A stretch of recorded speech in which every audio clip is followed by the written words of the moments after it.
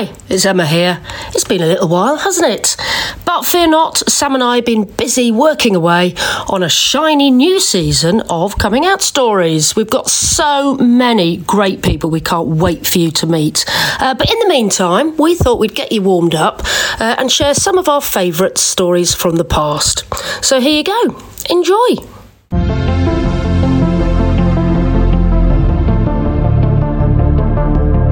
Goes on Media. This is Coming Out Stories. It's a podcast about one of the most important conversations of your life. I'm Emma Goswell. This is Dean. Sexuality for me, it's kind of, people talk about sexuality as if it's like a phase that you go through. It's like this sort of, awakening that you have, and then one day you just think, oh gosh, I feel a bit different. Whereas actually, ever since I can remember, I've always been different. Sexuality for me is more of just it was just a label to put on exactly how I was feeling inside. I knew when I was a kid that I just wasn't like other kids. I preferred to, I saw the colours of the objects, whereas my friends saw the racing car, whereas I was like, oh, that's a beautiful colour of blue. I was able to sit on my mum's knee from no age. She was a hairdresser. She still is now, and I used to sit on the knee of her customers. So I'd be talking away, goo goo and gaga to her customers, and they would be bouncing me on the knee when we cut their hair.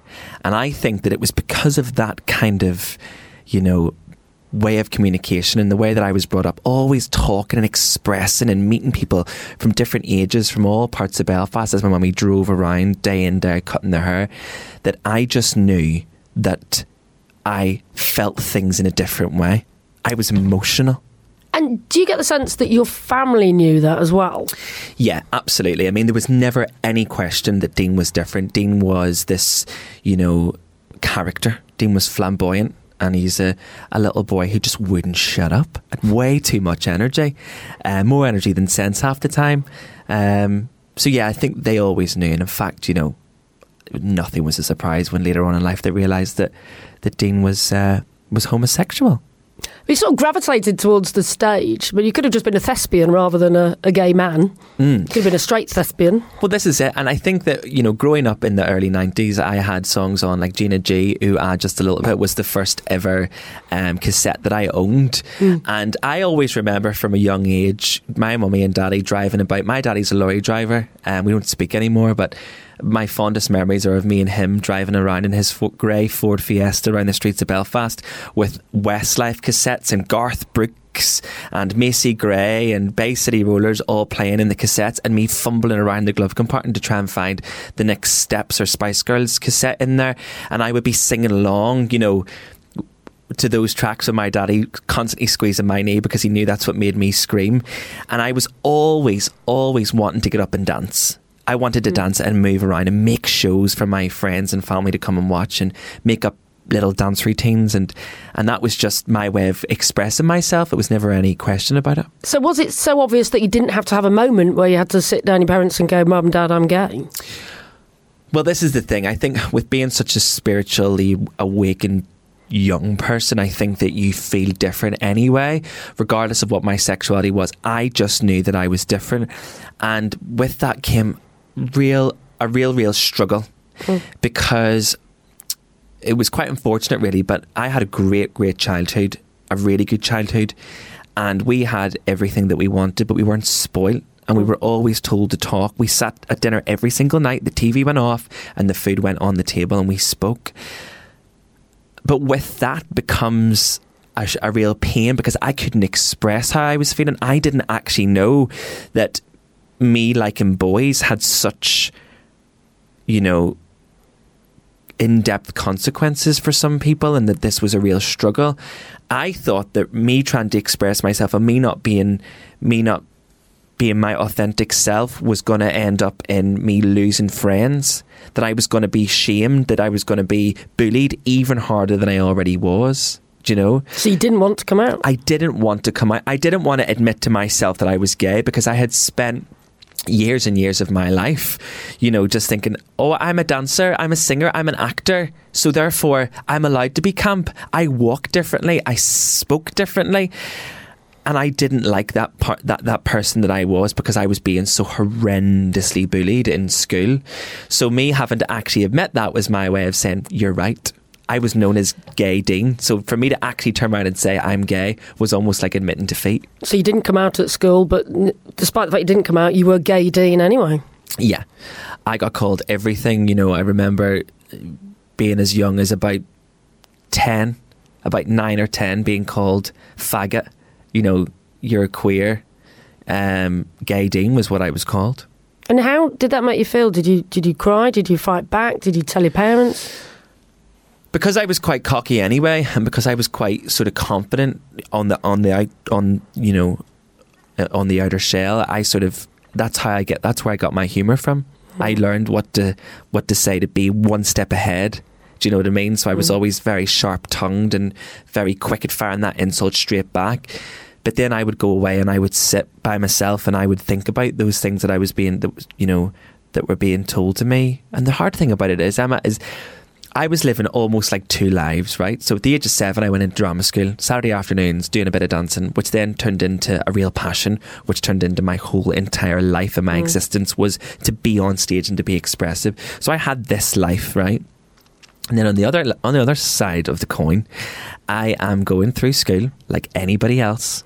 I was reared, which is another term in Northern Ireland for being brought up. I was reared on the third biggest council estate in Europe called Rathcoole, where there are paramilitaries and there are big scary men, shooting people's knees off, and not that I lived in sort of any sort of great fear, but when I went into the classroom or when I went into, the playground, I wasn't able to be my true self. No one really understood me. And in fact, I was looked upon as being, you're talking too much. You've too much to say. You're so cocky. You're so arrogant. When in fact, I was just beyond my years. I was just brought up speaking to adults from the age of 2. I was loved by my phenomenally amazing, massive family. So for me then to have to dumb all that down and sort of suppress all that inner creativity and that inner voice and that inner spiritual enlightenment was excruciating. It was honestly excruciating. So did your parents accept you even though your peers at school appeared to not? It wasn't a case of being accepted. It was literally just like, that's just the way Dean is. That's just Dean. Do you know? And in fact, I had girlfriends. I had girlfriends. I was such a ladies' man at school, believe it or not. 1 minute I'm teaching them the choreography to S Club 7's latest single, and the next minute I'm like, can we go behind the shed and kiss? Do you know what I mean? I was at the age of 11, I had the internet. I knew what everything was. Everything. I used to go into school and tell all my friends, what the latest thing was, if you know what I mean. So for me then that was the turmoil even that I was facing, was like, but actually I quite fancy these girls. I'm holding hands with girls in the street and all the girls love me. So it wasn't until I was about 12, 13, 14 that I thought, hold on a wee second here. Okay, there we go. Yeah, that's what it is. I just really like boys. And was there a conversation then with your parents? Well, voiced that? My mum and dad, when I was about 14, 15, decided to break up, which tore my whole world apart. And I then find it really difficult to find that moment that I could interject and say, hold on, I need to bring you two together because we need to have a conversation. Whereas unfortunately, one was off dancing the tango and the other one was doing the salsa, and I'm stuck in the middle like, oh my goodness, I really need you two to come together because I've got something I need to say. But unfortunately then over the next 2 years, then until I was 16, I ended up counselling the both of them through this breakup and becoming the rock between the two. So I never really found the time to sit down and talk to them about it. Coincidentally then, out of the back of their breakup, my mum and dad, I ended up stopping speaking to my dad because I wasn't happy with what he was doing to my mum. So I then had all of this turmoil in my head, and then my mummy on my 16th birthday, I'll never forget it, I was at the top of the stairs, and a few times when she'd had a wee glass of wine, she'd say to me, is there anything that you want to talk to me about? I'd be like, what are you talking about, mummy? What would I possibly want to say? Are you sure? I'm always here for you if you need me. Yes, mummy, I know. And meanwhile, I knew exactly what she was trying to say. But there was one day, and it was sort of off the back of an argument, actually, when she said to me, I've had enough. You need to come down and speak to me. And I said, what is it? And she sat me down and she dragged it out of me. She says, Dean, just tell me. And I says, what is there to say? And bearing in mind, I'm 16 years of age by this point, you know. And yeah, that was it. Then I didn't even have to say the words "I'm gay." It was just like, you know what I'm going to say. I couldn't even say it, Emma. The words couldn't come out of my mouth. Honest to God, up until I was about 17, if you'd have said to 17-year-old me, okay, Dean, in 10 years' time, you're going to present a show on Gadio, I would say, no, I'm not. Because I couldn't say the word. I couldn't say the word gay. That's an incredible journey then. It's the best journey. And really, your mum's been... You probably knew anyway that your mum was going to be more than okay with it. Yeah, I don't know what I was worried about. I don't know why it took me so long to sort of face up to it. I was not afraid of her or what she was going to say or what anybody was going to say in my family, because, like I said before, they are the best family I could ever ask for. So it was just a case of saying the words. Do you know what I mean? It's that actual word that you need to say, I'm gay. And was moving to England, to move to London and then eventually Manchester, was that really the search for fame and fortune? Or was there an element of, it's not great to be gay in Northern Ireland? Was that ever part of it? No. I definitely moved to London for the bright lights and the West End, you know, and I went there to follow my dreams of being an actor and being in musical theatre.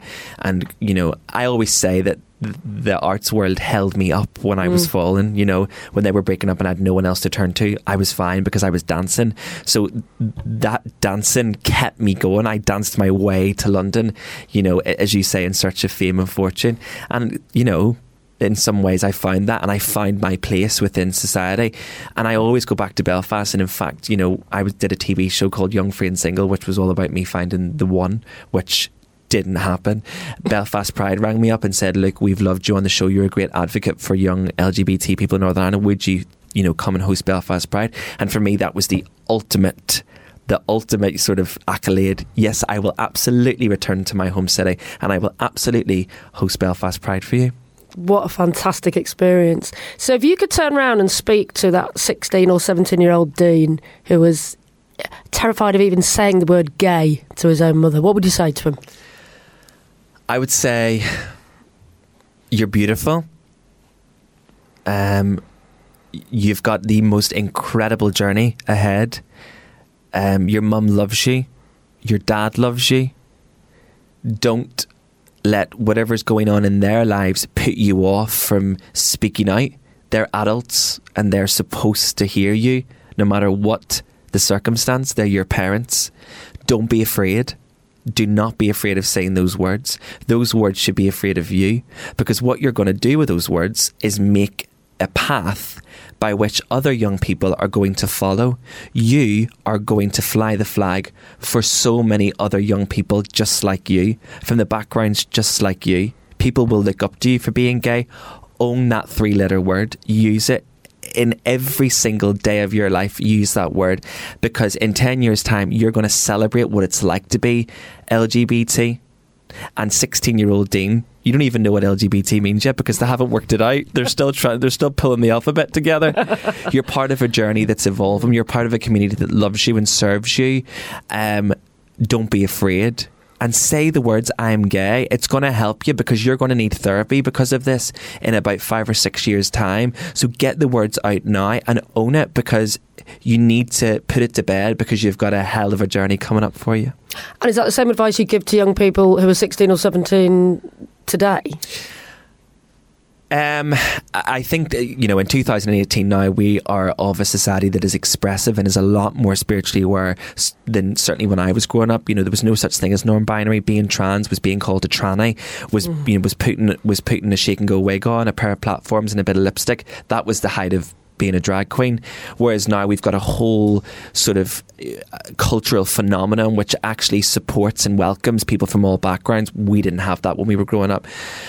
So I would say to those young people that are listening, that, you know, we're here for you. You've no idea how beautiful this community is.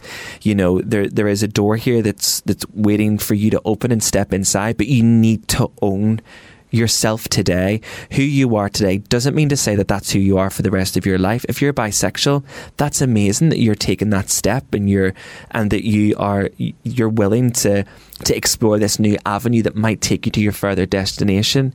You know, there's no one's judging you here. No one. So give yourself a break. Relax. Take it easy. Don't be so hard on yourself. Your sexuality is only a small part of you. What's important is your soul, and your soul's just waiting for you to reconnect with it and give it a big hug. Massive thank you to Dean for sharing his story. Please do subscribe wherever you get your podcasts from. We'd also love to hear from you on Twitter. You can find us there at Come Out Stories. I'm Emma Goswell, and Coming Out Stories is a What Goes On Media production. In the next podcast, you'll hear from Olivia. She was just getting out of the car, getting into her car, and we had a kiss goodbye. And it was outside my house, and my mum was stood at the window. And I looked at her and I was like, I think my mum just saw me kiss you.